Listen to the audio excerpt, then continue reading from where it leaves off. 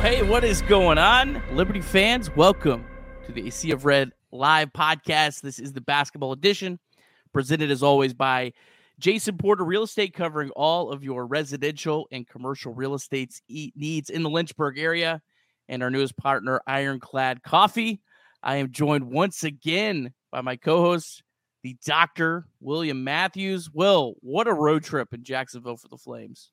Yeah, man, I was going to open up saying it's a cold, rainy night here in North Kakalaki, but Jacksonville is still feeling the radiation from the Flames. Love it. Well, we'll get into all of that here in a minute. We got a big show tonight. Kyle Rhodes going to be joining us here in just a minute. And we also have got our guy Paul Nazigan back on the show with us. Excited to get his thoughts. Thought this was a perfect week to invite Naz to come on after two big road games where we didn't get to hear him. So excited to hear from Paul here in a little bit. Before we do get started, if you are watching tonight on YouTube, please take 2 seconds and hit that like button. And while you're also there, please subscribe to the channel. All kinds of great content, press conferences, baseball stuff, basketball stuff, all kinds of good stuff. And then the Sea of Red Live podcast is also available on Apple Podcasts, Spotify, and SoundCloud. Be sure to subscribe, 5-star review, all that kind of stuff. Really helps us grow the show. Well, let's jump right into it. Just a incredible weekend for Liberty, taking 2 games down in the Jacksonville area. The first one, 66-52 win over the Jacksonville University. Just a dominant second half performance. Darius McGee passes JJ Redick, another accolade. Jacksonville held to 2 of 16 shooting at home from 3. The defense just playing electric. Will, what was your thoughts on this one? Yeah, JJ Redick's a chump, man. Hey, Liberty was only favored by 4 points coming into this game. So Fins down. Only shot 30%, but you really got to the line to help themselves out. Strong post play by Blake Preston. Nick, is he looking more to you like Scotty James, just with his physicality, than maybe, maybe not Scotty James, but just being more physical overall from year to year? Yeah, maybe more like on the defensive end, and I mean he's a bucket around the rim. I mean he's shooting like almost 70%. It's wild if you look through his splits. Like 90% of his shots are dunks or layups. He has like 6 shots that aren't a layup. Yeah. And no 3-point attempts. So he's a little bit different in Scotty James in that regard. Not as athletic, but he's been a force. He's looking like that guy we saw in the Chris Parker season where he was I legit think he was one of the best players on that team. And then I don't think it was him. I don't think he ever did anything wrong. I just think he didn't maybe fit like the system last year where you had like guys like Keegan McDowell, and it was just really stretch the floor and shoot a lot of threes. But he's been an absolute difference maker for this team, in my opinion. Yeah. And what I meant by Scotty James was, when you watch those teams, Scotty was just so dominant against the ASUN. And it looks like Blake is getting to that point where he's just dominating, everybody else. Yeah, that's a great point. Yeah, where I don't know how Blake would fare in a game against maybe some high major competition, but in this role right here, he's doing as well as he could. And he was even better on a Saturday against North Florida. 17 points. So for the weekend, he had 31 points. He was a force on both ends of the floor. This one, it just felt like he just dominated North Florida. What's your thoughts on this win in North Florida? Yeah, Liberty's not like a big offensive rebound team. It looks like they were getting a lot of those in both games, but North Florida especially. This was one of the more fun games to watch this year. And I think maybe a lot of that was just because we knew the history against North Florida at UNF. So that played into it a lot. And also just, how good the league is. But, all year, everybody has said, like, who's the next guy that's going to step up when Darius has an off game? Well, this was Darius's off game. And it wasn't just one guy. I mean, it was three guys, Preston, Robinson, and Rode all had, and Rode, was in foul trouble for, a good portion of the game. But Blake Preston, can't say enough about, what he's doing. Shiloh had the double-double there. Just a great, it felt like at times they were firing on all cylinders during this game. And they shot well from three. They shot like over 50%, I believe, in this game from three. But they shot way worse inside the arc. Liberty just completely dominated, and that's a great point on the offensive rebound. Seems like maybe there's a little bit more freedom with this team in terms of going for offensive rebounds. And I love that. I know that doesn't necessarily fit with all of the pack line principles, but when you have elite shooters, hear it all the time from broadcasters, the best time to get an open three is off an offensive rebound. So that might be a good question for Kyle. Ask him about offensive rebounds and creating some threes as well. Just a great win. Great road trip for Liberty. I do not think you could have drawn it up any better than these two games. And we'll see what's to come. Take a quick look here at the ASUN standings. It is Liberty and Kennesaw at the top at 7-1 all alone, and then Stetson and EKU at 6-2. Florida Gulf Coast down at 4-4, and Jacksonville. Those were the number 2 and number 3 teams we thought coming in to conference play, and then Jacksonville State down at 1-7. That just that looks pretty weird. And before we get to Kyle, we're gonna take a quick look here. This is if the ASUN tournament started today. I think we're only a third of the way through conference play, so there'll be a lot of shuffling. One thing I don't think a lot of people knew, I honestly didn't even know this until I was watching the Austin P game on Saturday, and they were talking about it. The bottom 4 do not make the tournament this year. So that's going to make for some interesting late season games. Liberty, of course, has the last 2 games were against Queens, who is like number 9 right now. So if Queens, kind of stumbles a little bit, those could be 2 very trap type games for Liberty, because Liberty's going to already have probably at least a bye locked up, and Queens is going to be playing for literally their season. So that's kind of an interesting storyline. Any quick thoughts here on kind of where things stand with what the bracket would look like now? Yeah, Queens will be playing with house money, much like Bellarmine did last year. North Florida, man, they've got some players. Placer, I think, and he shot lights out. I wouldn't want to see him again. So I would maybe want to switch one of those teams out with maybe Jacksonville or Bellarmine. But overall, I mean, I would much rather face Lipscomb in that next round in the semifinals than maybe like a Eastern Kentucky or a Florida Gulf Coast. Yeah, and it does reseed though, so it's okay, that's right. Not a true. I always forget about that. Yeah, but we'll keep updating this again. Take this very much with a grain of salt. Probably 2 or 3 of these teams will actually end up in the spot they are. We of course hope Liberty remains in that number 1 spot, and you know what? I believe they will. All right, well, let's get to it. Let's bring on our guy Kyle Rode. Joined now by Kyle Rode and Jason Porter. Kyle, what a huge weekend for you guys. Congrats on the 2 big wins. Jason, take it away with our first question of the night. Wow. All right. Well, good evening, gentlemen. Good to see everybody tonight. Kyle, I think my big question, looking at the stat line last night, specifically in regards to, Saturday's game, just with Blake and Shiloh being able to really fill in some points as the big guys. Was that something that you guys saw in the scout coming into that game, or did that just kind of happen to bounce that way and those guys had a lot of open looks? Obviously, offensive rebound the rebound stats was huge. Yeah, no, they were beasts, weren't they? I mean, they did a great job. It would seem like they were always in the right spot offensively, and Colin Porter had, I think, 9 assists, and Darius, he tracks so much, and so when those guys are able to get opportunities around the rim, we feel pretty confident that they'll be efficient, and they did a good job at that. And then like I heard them mention about offensive rebounds, JV, I think, had 13 rebounds, and probably more of those were offensive rebounds than defensive. So we have 3 guys, and those guys that just every night we feel can dominate the glass and have the freedom to do so, and that's part of their role. So it's super cool to see Shy, Blake, and JV do that. And then Doesn't happen without the guards creating for them though too. So it's a total team thing, total flow of the game thing. So Yeah. Hey, and I've noticed too with the offensive rebounds, usually you only have like one guy down there, off of a shot. How intentional is that? And how much does that help, when you're able to get four guys back to set up your defense?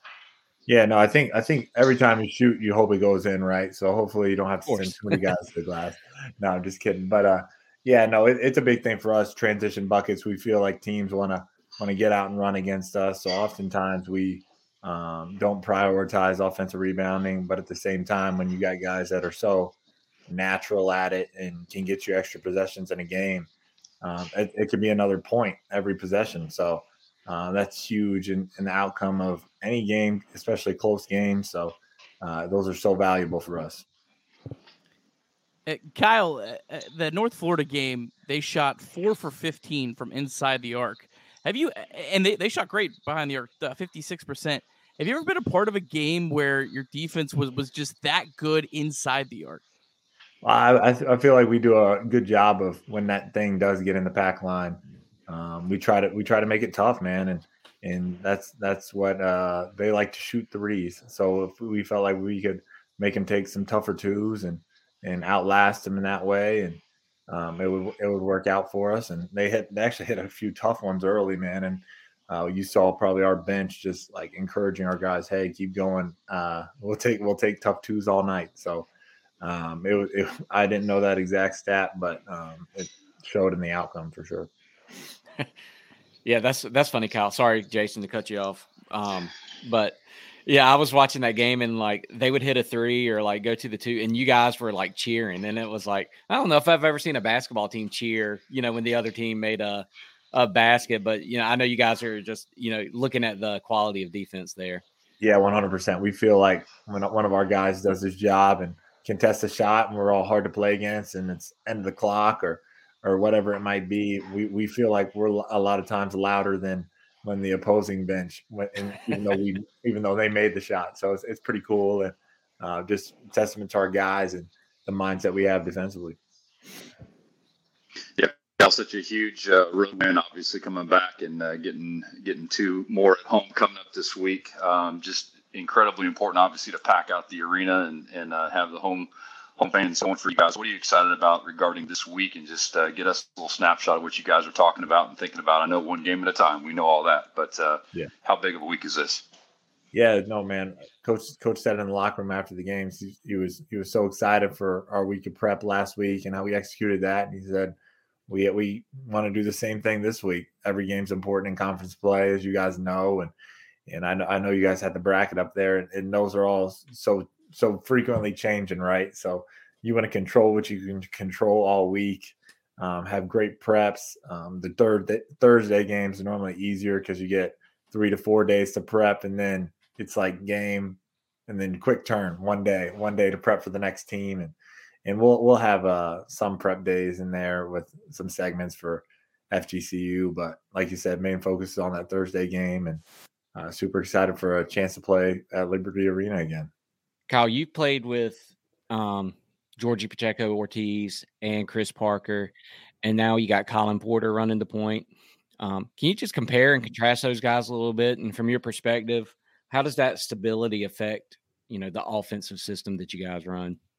Yeah, no, I think with those first two guys, Gio and Chris were so special, and I was with them for only a year each, right? And I was there with them for their senior seasons, or they were already established, and you get a guy like CP, man, who is just so confident and so calm in his own way as a freshman, and it reminds you of those guys, and you saw them as seniors, so it's just super unique, man, especially at this level, for a freshman to come in, understand the pack, and then have to run the team on the other end, and just not turn the ball over too. So that's a huge part of his role, but he's just done such a good job. I think he opens things up for Darius and really makes all of us better. That's the true definition of point guard. He's tough as nails, and can't say enough about CP. And he reminds me so much of Chris and Gio in those ways too. Kyle, do you feel that Colin is maybe one of the biggest reasons for the massive improvement from last season to this season, and then from the beginning of the season to now, and in limiting turnovers? Yeah, I think CP's done a great job, especially as a freshman, just taking some ball handling responsibilities off Darius, off myself a little bit, and he's had a tremendous impact on that, man. I think he does such a good job of playing the next play. Like, he does a good job. He wants to be held accountable, but at the same time, he's not harping on a turnover or harping on a mistake defensively. Like, he's done a great job at that, and we've encouraged him in that way. I think we got a really good balance right now of guys that can create for one another and know each other's roles and what people like to do. So that helps with the turnover thing too. And we've been playing with each other for a while now, so some of those early season turnovers go out the window, and now you're starting to click more offensively and know where each other's at. So. Kyle, I want to switch gears for just a second. We know that you guys talk about culture all the time. It's a huge deal to you all, but at the same time, we all know that culture for us as training champions for Christ, it's the part of one of the reasons why you and all the guys came to be a part of Liberty Nation, if you will. And one of the things, we got a picture there of you guys praying after the game on the court with the opposing team, and something we get a chance to see. We're at the home crowd in the home games after every ball game, those of us who are in attendance. But talk a little bit about how important your faith is and the platform that the Lord's given you with basketball, and how Coach helps to elevate that, and just the overall culture, but what Training Champions for Christ means inside the program, and how you enjoy playing your faith out. Yeah, 100%, man. I think the first thing you learn about Coach is when he says your Liberty's a Christian school, he truly means it. I mean, you're getting poured in at a high level from your coaches, from your teammates, to your support staff, academics, all wanting to see your spiritual life succeed. And I think that's been so helpful for me as I've gotten married in college as well. Like, just being able to pursue that marriage aspect and pursue relationships with my teammates in Christ. And I think that's been an amazing step for me in my journey as a person in faith and in basketball. I think oftentimes, like, when you see us praying after games, most of the times it's after wins, but we pray regardless, win or lose with the opposing team. And it kind of just shows, like, hey, like, this faith thing isn't just circumstantial. It's not just when we win and we pray because of that. No, we truly believe that Christ is our Lord and Savior and has our best interest, and we go to him, win or loss. And this basketball thing is just a vehicle for that. So it's been super impactful in my life, man, and I've loved it at Liberty and just learning and growing in that way. Well, awesome. Well, thanks so much, Kyle. Appreciate your time. Huge weekend for you guys. Will said you can come preach at his church anytime. Anytime. Have a guest speaker. But we do appreciate it. Big weekend for you guys coming up with Stetson and Florida Gulf Coast. So best of luck. And hopefully, like Jason said, hopefully Liberty Arena's packed out. Yes, sir. That'll be awesome, man. Thanks for having me. Thanks, guys. All right, Jason. What are some of the dynamics that you work with when you're talking about for sale by owner? Yeah, great question, Nick. A lot of for sale by owners was super popular when we had that seller's market. And so I'm going to take it on both sides here real quick. Just in regards to for sale by owner, when you're selling your house, obviously some big advantages with that. You have an opportunity to save on some commissions and kind of be directly involved in the negotiation side of things as a seller. Downside to it would be the fact that there are a lot of details, over 50, I think, details from what's called contract to close. When that initial contract comes in, to navigating that all the way across the finish line, there's a lot to it. So you can kind of have some challenges with that. On the buying side, I work with buyers all the time who find a for sale by owner house, and they come to me and say, Jason, how does this work? And at that point, I step in and negotiate directly with the sellers, those for sale by owners who are doing that. And I love that opportunity to be able to represent my buyers to those for sale by owners. But we can play both sides of that fence, if you will, and definitely happens more often. Well, perfect. Well, thanks so much, Jason. Will you be at that games this weekend? I will. And I just wanted to do a little PSA because next week may be a little tough, Nick. I forgot about your allegiance, brother. And I am born and raised in Kansas City, Missouri, man. So we may have to figure something out next Sunday. I don't know, brother. I'm not a big football guy, so I really, honestly, I don't care. Right. I would, I would trade the Reds winning like the wild card for the Bengals winning a Super Bowl. So there you go. Fast story. Hey, fast story though on the hat does tie into Liberty. This is actually from Sam Congato. If you guys remember Sam Con, one of our running backs. Yeah. He was with the Chiefs for a while, and he knew I was a career lifelong Chiefs fan, so he hooked me up with a hat back in the day. All right. Well, good luck. Well, I'll let you have that one. You guys can win. Just get my Reds back on track, okay? I'll take it, man. Appreciate it, guys. All right. Thanks, well, Jason. When we come back, we're going to have our guy Paul Naz again, but first we got a little clip for you. 3.6 to go. Inbound to Weatherspoon with one. Weatherspoon puts up the three. It's no good! That's the ball game! Unbelievable. Fan the flames! We are witnessing historic moment in Liberty basketball history. Zeros on the clock. Fan the flames to the biggest victory in school history. Liberty! Another 12 seed shocks the March Madness world. Pull up from the logo. Boom! Allen, he's got that look in his eye. Chabelle now to McGee, who will dunk it ahead of the pack. Wow! There's that vertical leap we keep talking about.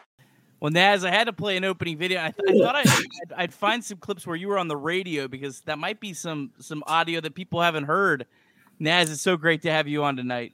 Oh, man. Thanks for having me on, guys. I always like joining you guys. You guys do such a great job with your show and for Liberty basketball. And so, yeah, those were fun to hear and relive. Of course, with the NCAA win, I broke all the rules of broadcasting as a color guy. I was jumping all over Nick and I was supposed to lay out. I couldn't. I was absolutely again, the win was incredible for Liberty University, but my roots go back as a player, as an assistant coach, and then I was on the air and I just lost all composure.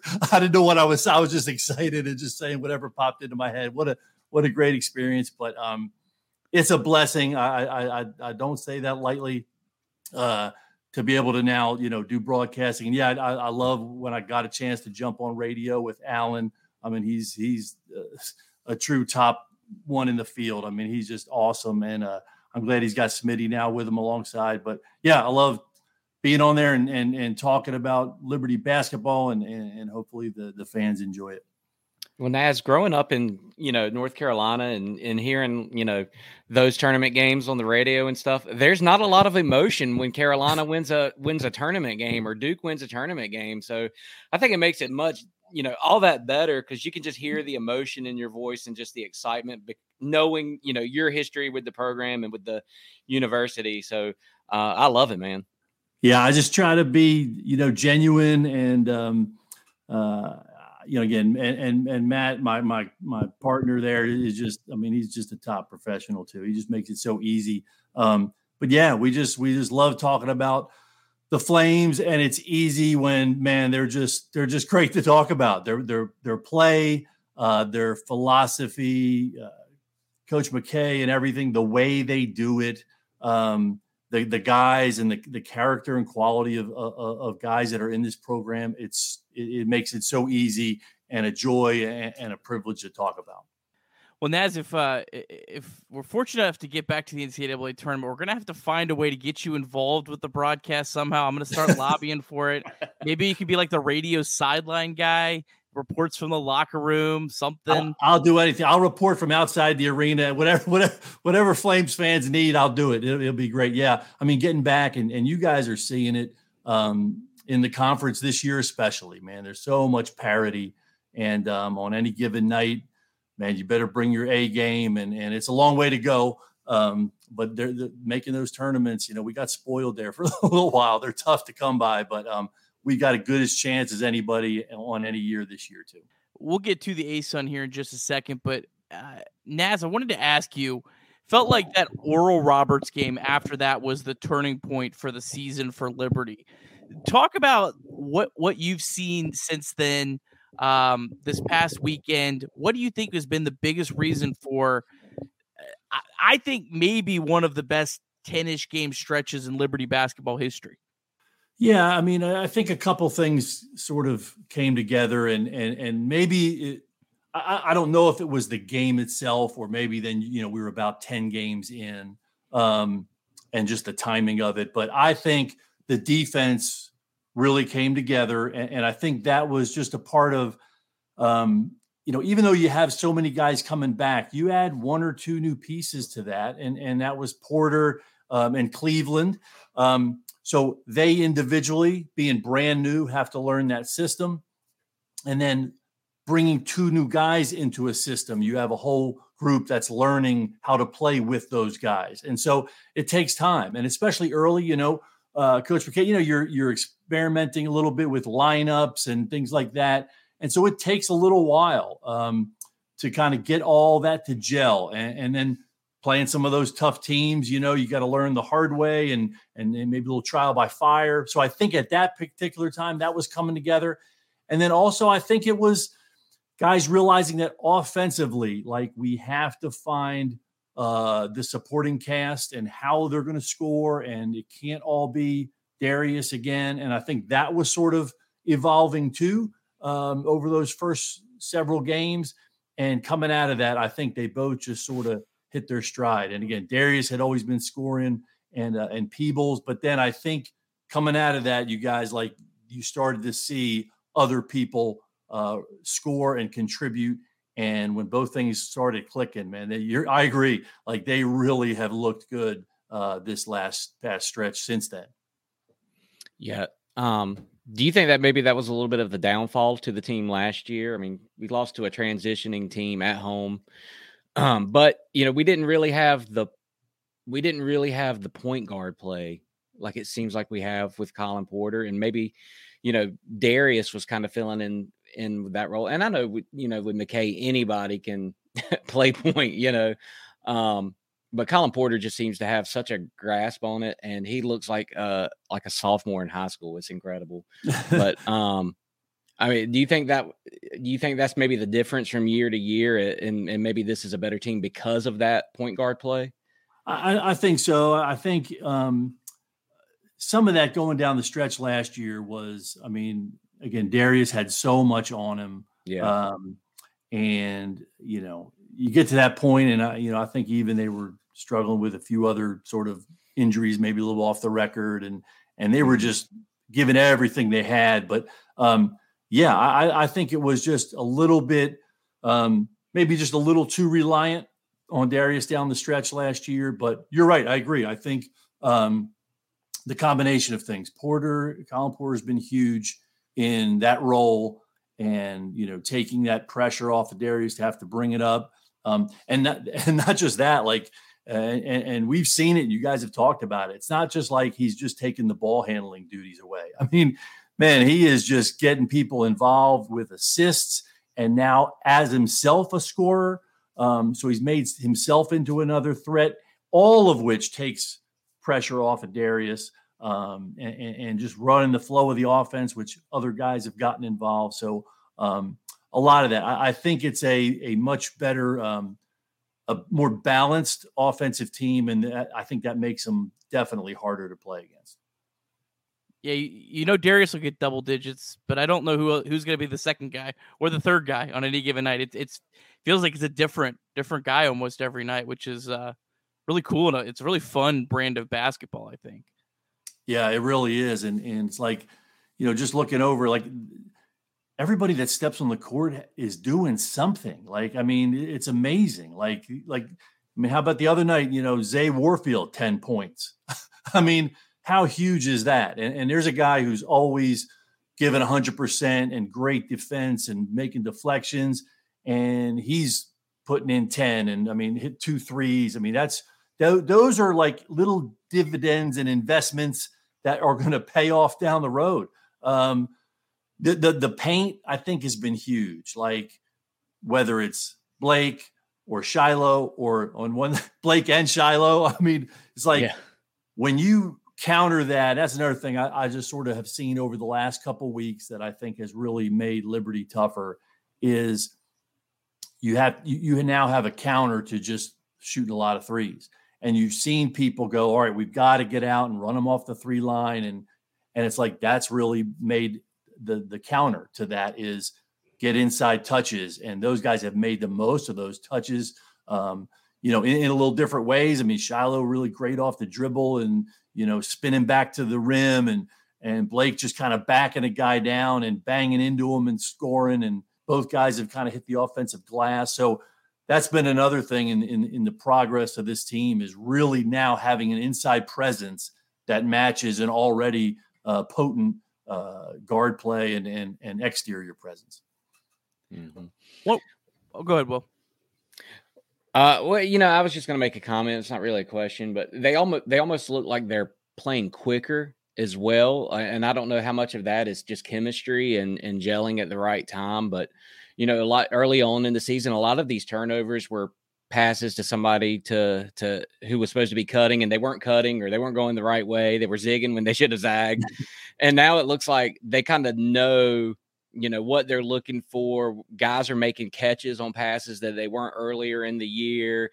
The ball movement looks a little bit crisper. And, Kyle Rode is really, maybe should have asked him about this when he was on, but really confident in everything that he's doing. I mean, he's shooting 3, he's going to the rim, he's backing down guys, in the paint. And so it's just a really fun time to be watching this team. But Naz, I was going to ask you the big question. What are you expecting the rest of the way? Do we continue to control games like this, or is there another step from this team that they need to take to continue dominance? Well, I mean, I think by now, and you sort of led into that, like the chemistry right now is really good. They know each other's skills. They know what they can do. They know what they can't do, which is equally important. They know how they want to play. They have confidence in each other. Late in possessions, you don't see them panicking, or if the ball ends up with in someone else's hands, it's not Darius. Like they know what to do with it, and they've had good success that way. So I don't know that they'll look to change anything or add. I just think they'll keep getting better and more clearly define, what they're doing. They know who they are and how they want to play. And there's going to be some, I think the biggest thing coming out of this past weekend was here's another game. And there's been a couple now, but you learned how to win when Darius has a little bit of an off night.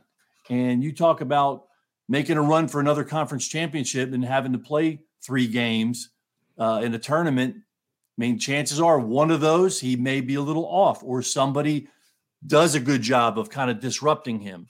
And I think coming out of this weekend, and you have a lot of have confidence, and that team has showed we can weather that. Like I think a big stretch was like in the UNF game. So Kyle picks up 2 quick fouls. And, like if there's ever a guy that you could say, just stay out there with 2 and play smart, it'd be Kyle Rode, right? Like he could come over and go, Coach, I'm okay. I'll fit. And Coach was like, no, sit down. And I mean, I think that showed huge trust in the other guys. And they went out there and got it to halftime and kept Kyle out of foul trouble. He comes in, he hits 2 threes right off the bat, and everybody was kind of off and running. But those little things that I think showed a lot of growth and confidence in each other and trust. I think that was kind of a big thing. So coming out of, 2 great wins, ended a couple win streaks and all that stuff. But I really think they come back home better and deeper and, ready to keep winning. Yeah, and adding on to that, I mean, North Florida also shot 53% from 3. So finding a way to win on the road when the other team shoots well from 3 as well, I think that's another thing that's going to be really important come conference tourney because sometimes teams just have it, Yeah, you're right. They weathered that storm of the birds of Trey where they were firing them. And I think it was good because, like, again, we were talking about offense, but they didn't let anybody blow up in those 2 games. And they certainly had guys that could have. Like they held Kevion Nolan with Jacksonville to 9 points. And he's a guy that could just kind of go off. They had a nice, again, Blake and Shiloh's defense on the big kid, Marsh, was good. And then you go to UNF, and like last year we played them, and Hicklin had 31 a couple games prior to our game. Hendrickson at 35. I mean, they got guys that could have just blown up, and they kept them to 14 or something like that. So it's like the defense was there, and you're right, they're hitting shots and maybe a little higher percentage than we'd like to let our opponents get, but they didn't let anybody just sort of explode. And then again, on our end, we had a lot of guys contribute. All right, let's take a look at the ASUN, Naz. Who stands out to you? I mean, Kennesaw at 7-1. They have just been so impressive. They had a huge week. They've got a pretty formidable schedule for them up until that game. Liberty only plays them once at Kennesaw, about 5 games from now. So I think that game might have a big determination in the rest of the season. Anyone else stick out to you this ASUN season? Yeah, I mean, Eastern Kentucky there. And again, the only difference, I think, and they're a little newer, so maybe that's why I sort of think this. Like Kennesaw, we saw that coming. Like when they're in the league and they were, just look back. Every year they've gotten better. We look at the players that Coach Abdur-Rahim was bringing in. You could see their improvement, and really good recruiter. We just sort of knew they were moving up. But Eastern Kentucky, I thought they were maybe a little bit, not to talk, but a little maybe flash in the pan. Because on certain nights they'd be really hot and they like to play fast, but they've really sustained it. And I think they're a legitimate team. But like you guys said earlier, there's a long way to go. I think there's going to be a lot of movement. And I guess in that sense, it kind of helps, just like you can't look ahead because who knows what would happen. So I think that helps the Flames just focus on the next one Thursday night with Stetson. It's going to be tough. Yeah, huge weekend for Liberty with Stetson and Florida Gulf Coast. They get through that. I mean, I think they're really setting themselves up well, for the end of the year, at least for that big game at Kennesaw coming up. Any other games that you're looking forward to that? You're looking forward to EKU coming to Liberty Arena? Yeah, I think so. I think that'll be again, with them doing well and us doing well. I think they, again, all good teams, want a chance at revenge or that you come back to our place and let's do it again. I'm looking forward to that, and I know the guys want to get a little redemption there. But these next two are really going to be tough tests, and it's going to take we're at home, which is great, but I think it's going to take another nights where everybody's finding a way to contribute. Yeah, Liberty's. Naz says, "Oh, I'm sorry, Nick. I was going to say Liberty's favored by 11 in both of these games, but they are not like the comfortable 11-point favorites. There's some other games where Liberty's 11-point favorite. I feel pretty good, like that Jacksonville State game. I feel pretty good about that 11-point favorite. I don't know. These two, I feel like there's a trap one of these two at least. Yeah, I agree, Nick. And you said, like, what was it when they went to Jacksonville? At Jacksonville State, as Ken Popp says, that's Liberty's favored by 11. I think I feel more comfortable about that than either one of these two home games. Yeah. I mean, this past weekend, you had said the line for. Oh, it was 4. 4. Okay. Yeah. Sorry, Jacksonville State. 11 at home. Yeah, I'm with you. That doesn't. I just think they're going to be tighter than that. I hope they're 11, but hope they're 20. Both of those I think are going to be tough tests. Naz, am I wrong in thinking this, that those 2 wins against Jacksonville and North Florida, as great as they look in the standings and keep us at the top, those were emotional, mental wins to go on that kind of road trip. And then you get Stetson and Florida Gulf Coast at home with the students back in full force, and you hope it's packed out.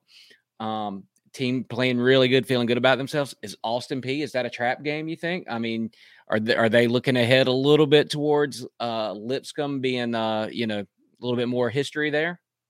Yeah, it could. It certainly could be. Especially, we get through, like sort of like you said, that's not just like a 2-game. That would be like a 4-game stretch of really tough teams, and hopefully we come out, with 2 more victories. And yeah, that would be not only with, them with Austin Peay being a little toward the bottom of the conference, but fatigue and maybe a little celebration. So yeah. They'll have to, coach will have them ready when they get there. But as we look ahead, certainly that has the makings of some of that. But yeah, like you said, they're not to diminish what they did down there. I mean, these great wins and things like that. Certainly, like that's part of that confidence. They went down there and had never beaten North Florida on that floor. That's big. And North Florida, they gave it a great shot. And again, I sort of said all along, that Jacksonville team, they really pride themselves on their defense. And to go in there and, beat them by 14, I mean, again, break the streak and all that and beat them by 4. I mean, handily, that was a real dominating performance. So, yes, great to get the W. But again, I think those things are huge moving forward as that team really believes in itself. 66 points at Jacksonville is deceiving how good of a performance that is with the style they play and all of that. Naz, 2 more quick things before we get you out of here. I just wanted to kind of look at our net breakdown this season. Any thoughts on any of the non-conference games? This is the first time we've had you in this year.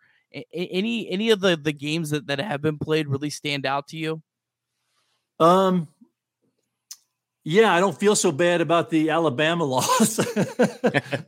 I mean, and I think we all, Scar and us on our show, you guys, I think we all sort of came out of there going, oh, we thought the Liberty would be better. And no, they're beating everybody by 40. So I think that means we're right in there with some of those other, SEC teams that they've blown out. But the Bradley win was just a grindy, ugly, gutsy win. Bryant, I think, and I've not really looked at their record lately, but I know they're a good team, just a hard-nosed, quality opponent. So I know that was a good victory. Again, and we've all kind of talked about it. It's a 1-bid league.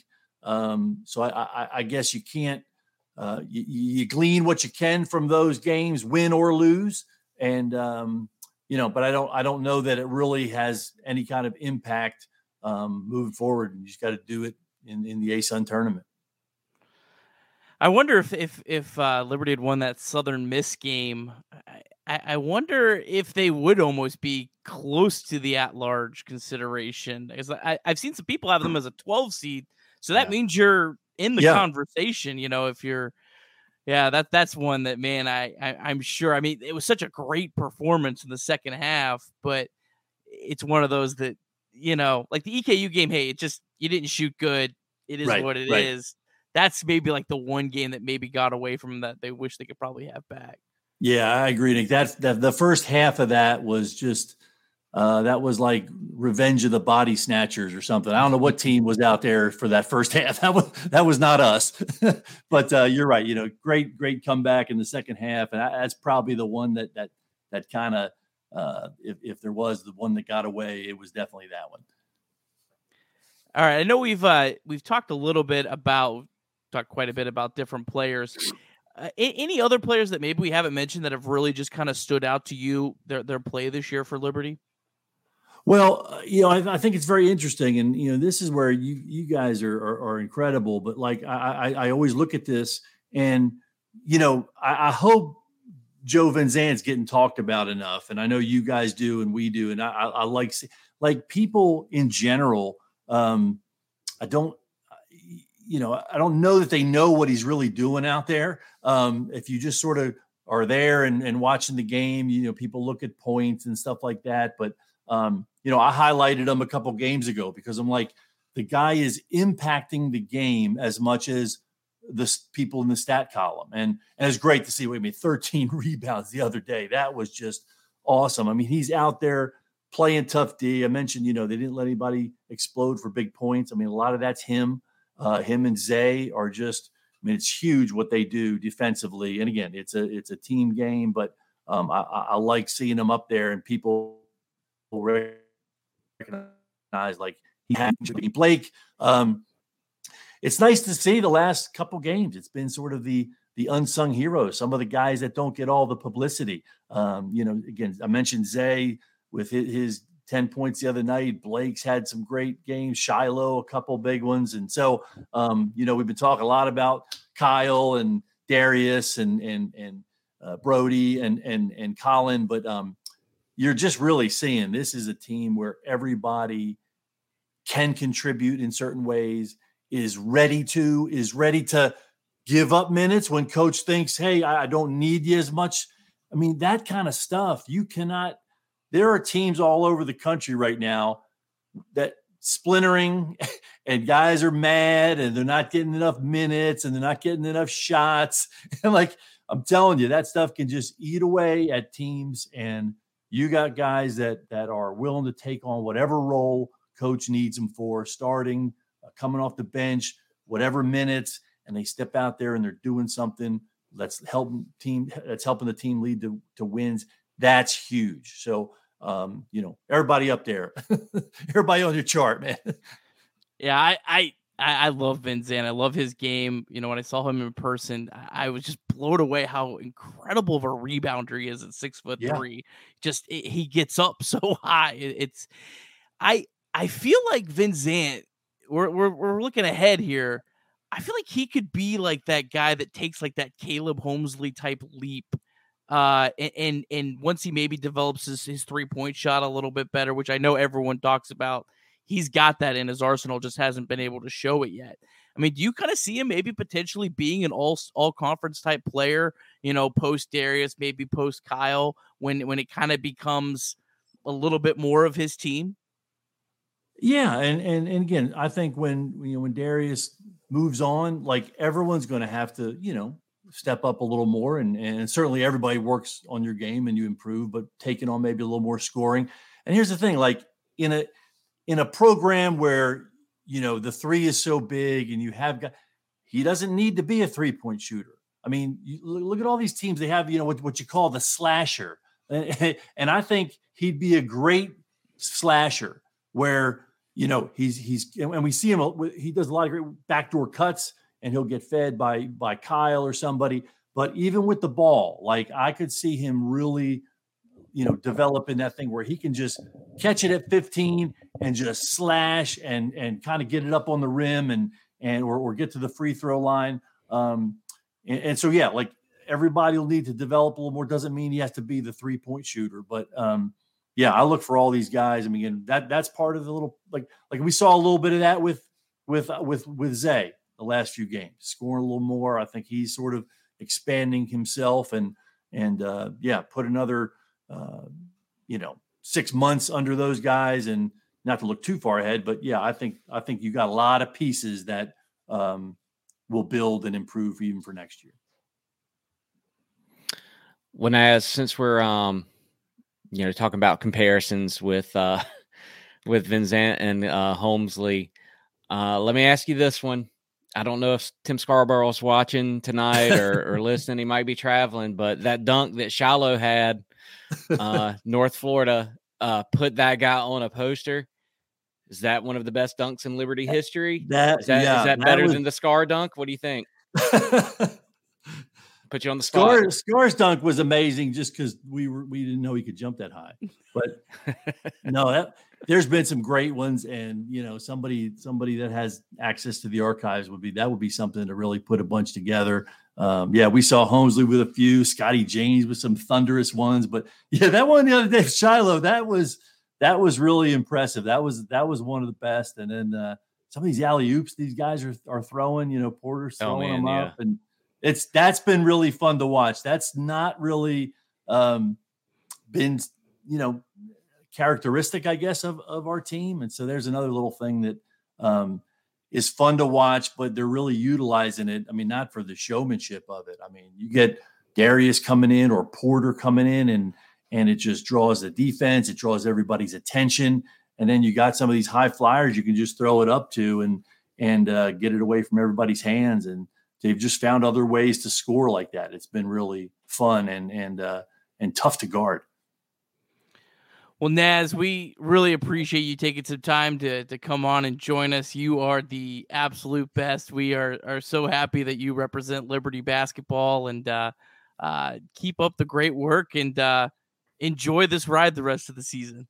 Yeah, absolutely. Appreciate you guys having me on. Appreciate everybody listening. And, I'll come back on maybe right before tournament time. You guys always have a great show for the tournament setup. So, again, all the best to you guys. Thanks. Yeah, Yep, thanks. thank you. All right, we're going to have a quick word from Ironclad Coffee. Then we'll come back with Richie Longshots in the Liberty line. Virginia's best and most flames-friendly coffee comes from Ironclad Coffee Roasters. Ironclad roasts and serves up their beautiful beans at 2 cafes in Richmond, but you can enjoy their crafted roasted specialty beans from anywhere in the country by visiting www.ironcladcoffee.com. Place your order there, and it'll be roasted to your order and shipped out directly to your doorstep. Whenever you find yourself in the Commonwealth, pay them a visit at their 2 cafes in the Richmond area. Ironclad's owners, the O'Rourke family, are proud Flames Club members and are pleased to sponsor these podcasts by Sea Red. Hop on over to their website at www.ironcladcoffee.com now to get Virginia's best specialty coffee headed your way. Welcome back, Richie Longshots. We had you in pre-recorded video form last week, but good to have you back in the flesh with us. It's great to be back. Last week I wasn't sure if I was gonna make it, and I wasn't gonna make it, so it all worked out. So I had to jump into the studio, get the headphones out, and put a little something together. So it ended up being a decent week. I don't want to bury the lead. I was worried. It was going to be my built-in excuse. You always need a built-in excuse. And I went, if I tank this week, I'm just going to chalk it up to not being on the podcast. So I was a little worried going into Saturday. I'm not going to lie. I think I was like 3-4 going into the final week. And then we had a good day on Saturday, which was yesterday. And I went, all right, we're back above 500. The train keeps rolling, and just ride that momentum week to week. And if I keep looking up, it's because there's a football game on or something. So that would be the reason behind that. They still play football, huh? Interesting. All right. Yeah, I had a bad week. 4-7. We all had a bad week, except for you. Stunning. Let's see what we got cooking this week. All right. I love this game. Big Monday. Kansas at Baylor. Have you seen the real line for this? Yeah, when I looked this morning, it was 3.5. Baylor? Yeah, -3.5. Everyone fading Kansas after that abysmal performance on Saturday against TCU.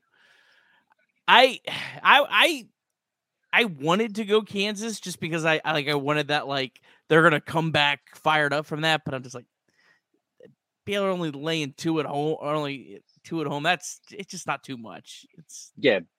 Kansas, obviously, they lost to K-State last week. I think it was last Tuesday. We had that game on the sheet. Lost to TCU. Kansas 1-4 against the spread in their last 5, and the spread already moving from 2 to some books had it 3. The largest number was 3.5. Wouldn't be shocked if it gets to 4 by the time they tip tomorrow. But no, give me Baylor. I like what I've seen from Baylor, Kansas. It's that national championship hangover. We've seen it. Carolina getting to the national championship, kind of underperforming. Kansas is getting into that realm. So, plus they got the look ahead against Kentucky. So it's very interesting spot for them. Yeah, I'm with you. I can't go against Baylor, but I'm worried about that. Kansas needs this one, or that's kind of, trying to get the train back on the tracks, but that'll be a fun game to watch. Also tomorrow, Duke at Virginia Tech. Man, I went back and forth. I think this line actually opened -1, which I like a little more for Virginia Tech. I went with Duke. I feel like Duke really needs this one on the road. Why'd you go Virginia Tech? Very simple. I hate Duke. Said it before. I'll say it again. Doesn't matter who they're playing. I hate Virginia Tech too. Don't get me wrong, but at the end of the day, I'm gonna go Virginia Tech. Both teams very bad against the spread. Combined, they're 1-9. Combined in their last 10. Duke, however, 1-7 this year against the spread away from home. Anytime Duke comes to town, you're gonna get the students fired up. So I imagine Blacksburg is going to be rocking. I don't know the name of Virginia Tech's basketball arena. I don't even know if they play Enter Sandman like they do in football games, but I'm going to assume it's going to be rocking. It's going to be loud. It's going to be a tough place to play. And there's some whispers. John Shire's in over his head, but those are just whispers that I've heard in my own head. So Virginia Tech it is. It is Castle Coliseum, and I have been to a game there. Oh. I saw the Liberty Flames take a 4-point lead into halftime at Virginia Tech and lose the game by like 30. That doesn't sound like the mid-2000 Liberty sporting teams. Sure was. It's a terrible arena. I cannot believe it's an ACC arena. It's a dump, but neither here nor there. All right. Wednesday, good one. Xavier at UConn. Xavier, my local team. I went with UConn. UConn's rolling. They lost at Xavier. They kind of have this, they need the redemption. I think UConn's going to win this. 8 is a lot, but I went with the Huskies. I think it's a lot of points. UConn's kind of tailed off a little bit. Were they top 5 at any point this year? They were up there. They were 2. Yeah, they were 2. Kind of faded a little bit. Lost to Seton Hall. Not very good this year. Lost to St. John's, who's not good at all this year. I think the game's going to be a shootout. Both teams score points. And, in that situation, give me the 8. I just think it's too many. 5, maybe I would have leaned towards UConn, but 8, I'll go with Xavier and hope they, go on the road. Keep it close. UConn is 2-5 in their last 7 games. And they are still ranked number 6 in the country in KenPom. Yeah, I think in college basketball right now, we have like 2 or 3 teams that are really, really good. And then from like 5 to 25, it's just anything can happen. There's a lot of parity this year. Number 1, Houston lost at home today to 113 Temple. Yeah, and say Temple's bad. Did you see what Temple tweeted after the game? I did not. No, one was probably for a warning for their students to stay inside because there's crime all around that campus. It said that one was for you, Phillies, which I thought was funny. That's pretty good. Yeah, I mean, in Tennessee, they're ranked number 2 in KenPom. They got waxed by Kentucky. Yeah. They got waxed by Colorado on a neutral. It's going to be a. I feel like we say this almost every year, but I do feel like it's going to be a really fun tournament because I don't know. I don't think there's like a true number 1. I thought Houston, but losing home to Temple, it's really going to make me question a lot of things.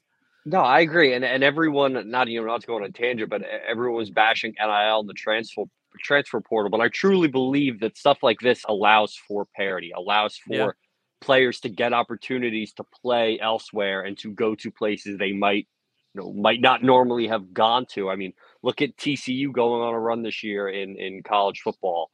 Look at, just the upsets we've had this year so far in college basketball. Gonzaga just lost at home for the first time in forever. So I think that is a piece of it. I don't think it's perfect. I do think there are some positives, but I think adding parity to college sports is something that will come from it. All right, the next one, Utah State at San Diego State. San Diego State's a really tough environment to play, and Utah State, according to Shot Quality, the number 1 place to get some betting info. Utah State, one of the luckiest teams in the country, so that's why I went with San Diego State. I'd rather be lucky than good. I faded San Diego State 2 weeks ago when we had them. I don't remember who they played, but I went against San Diego State and it worked out. I think they lost outright. I'd have to look. San Diego State 6-12 this year against the spread, 2-9 at home.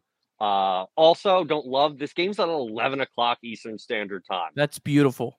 That is, I will be in bed, maybe, but nice late night. like Hawaii football. Just maybe I'll stay up to watch a little bit of this game. But no, going with Utah State because I went against the Aztecs 2 weeks ago. I'm a loyal guy, so we're just gonna keep fading them.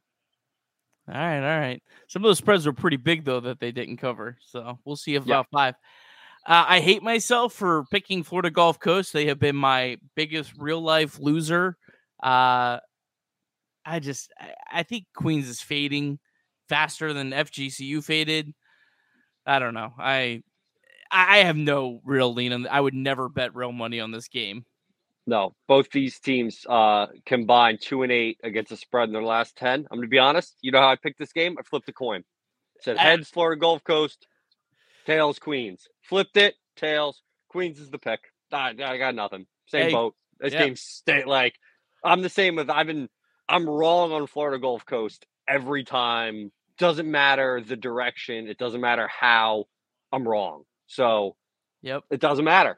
Didn't matter if I picked Florida Gulf Coast, Queens would win. If I took Queens, Florida Gulf Coast is going to cover. So if you're watching this at home and you are a bettor, take Florida Gulf Coast because I bet Queens. Yeah. The only team I've been able to handicap well has been the Jacksonville Dolphins. 7-0 in real life wagers on them. No idea how. And they've both gone either way. All right, Stetson at Liberty. We were split on this. 11 is a lot. This line just kept creeping up. And Stetson, they're such a good offensive team, but their defense isn't good. And a bad defensive team coming into Liberty Arena. I think the Flames are able to get this up into the double digits. Too many points. That's my motto for the week. We all saw yesterday, they almost didn't cover the 9 that we had. Some people had 11.5, and someone might have passed up an easy 2 points that would have covered for everyone. But I don't think this Liberty team knows. They don't get the situation. And 11 points, like if they're up by 10, missing free throws yesterday. It was a whole big. I didn't have money on the game, and I was getting mad about it because I had it for the podcast. And I had people in my DMs like, what did you have it at? It was the spread was all over the place. So it was right there, double digits. I think we win by 10, not 11. Just too many points. All right. That's exactly why I went with Austin Peay in the next game. Kennesaw is coming off some real emotionally charged wins. I think they're going to let Austin Peay hang around. I think 10's too many. That's my logic. I get Austin Peay is bad. They're awful. They lost their last 4 by more than 10 points.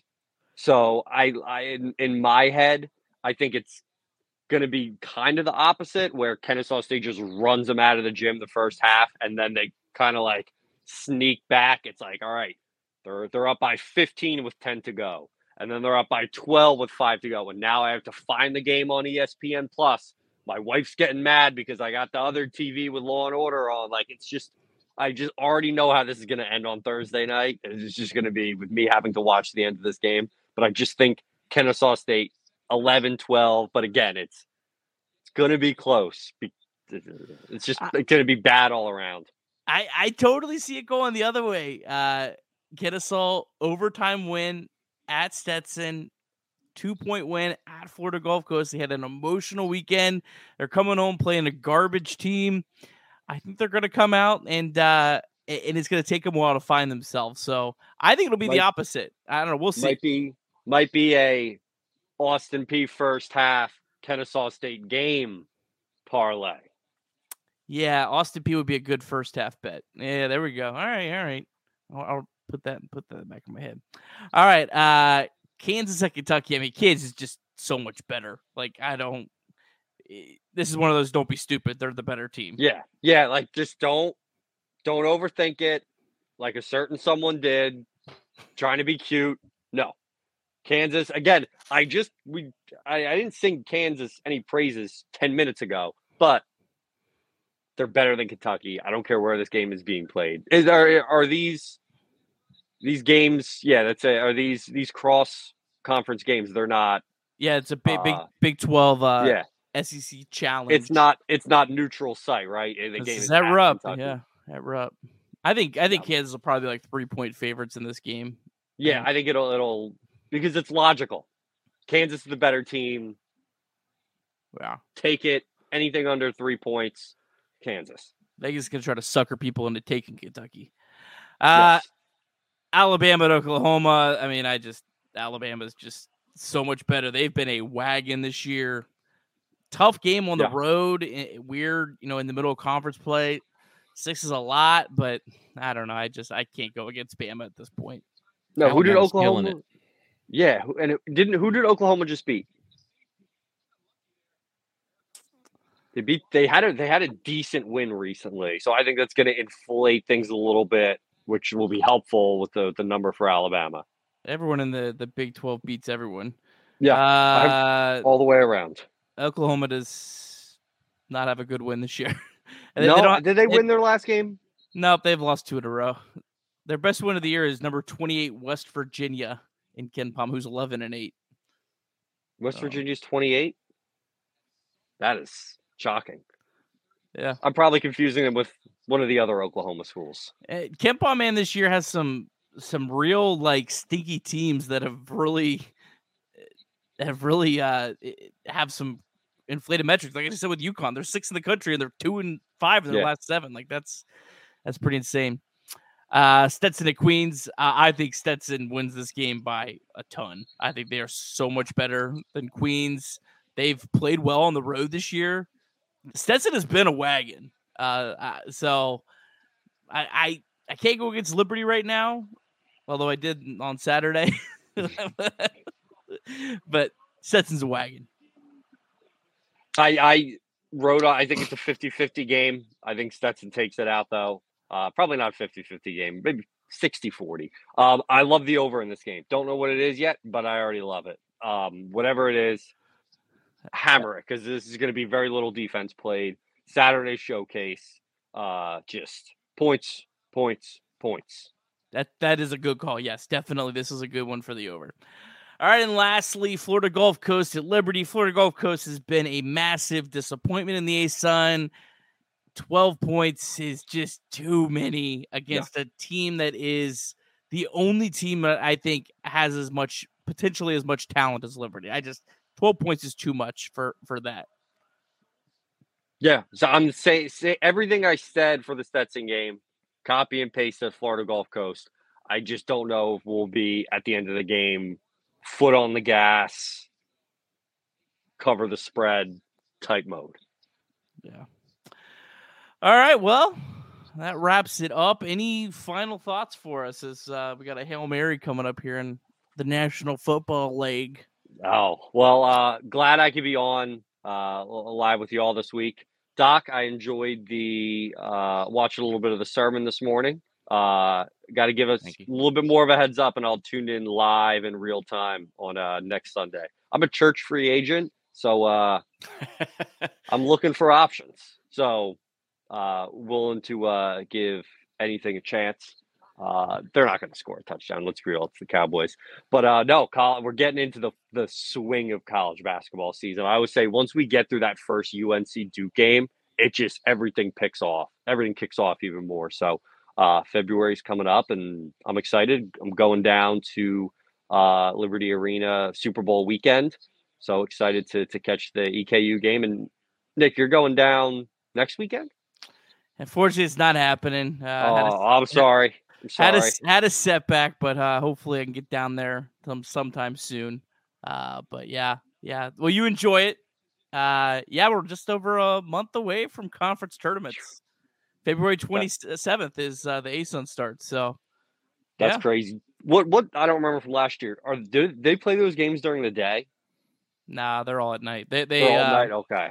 Yeah, they don't stagger them either, which is so dumb. Like, why would you have a conference tournament and not even if you did 6:30, 7:30, stagger them a little bit so people could watch a little bit of the other ones. I don't. Yeah. So the ASUN had Kennesaw State and they're number 1 in their power rankings, so they don't know what they're doing. So we won't worry about it next season. Yeah. Agreed. Those will all. I think they play that on a neutral in Texas, right? And Probably. and those will all be. That's fun. I cannot wait for a tournament like that. That was one thing I loved about the Big South was I was dialed in from noon to 10 o'clock at night. It was awesome. One game goes to overtime, and now all the other games are getting pushed back. Like the sports books don't realize that the games are getting pushed back. It's a mess, but it's in a good way. Yeah. All right. But thank you guys. We'll see you next week. Thanks. Hopefully. We'll see you. All right. Well, that about wraps up the show for tonight. Just take a quick peek here at the upcoming schedule. Stetson, Florida Gulf Coast. Will, any final thoughts as we wrap this up? Yeah, I just, these next two games are big at home, coming off of, like we talked about with Naz, some, emotional, some mental wins that were tough games. And so 2 more tough games. So you hope they stay up for these, and then aren't looking too far past Austin Peay and Lipscomb before they get back home to Bellarmine. There's always the possibility of just some weird clunker. But there's always going to be that, yeah. But these 2 games at Kennesaw are the only games that I have real concern over. I think maybe at Queens, maybe that back-to-back, maybe something weird there. But, man, you get through these 2, I think Liberty's sitting really, really well as we get close to conference tournament play, which, 5 weeks away. 5 weeks from tomorrow, I believe, is the round that Liberty won't be playing in. But excited about that. Next week we will be back on Tuesday night, so plan your lives accordingly. As always, make sure you are subscribed to our YouTube channel, and if you're there, hit the like button. Really appreciate that. And then the podcast version also available on Apple Podcasts, Spotify, and SoundCloud. So subscribe, 5-star review, all that kind of fun stuff. Well, thanks again to our guests, Kyle Rode, Jason Porter, Paul Nazigan, and Richie Longshots. Really appreciate everyone coming on. This was a fun show for me, at least. Until next time, go Flames.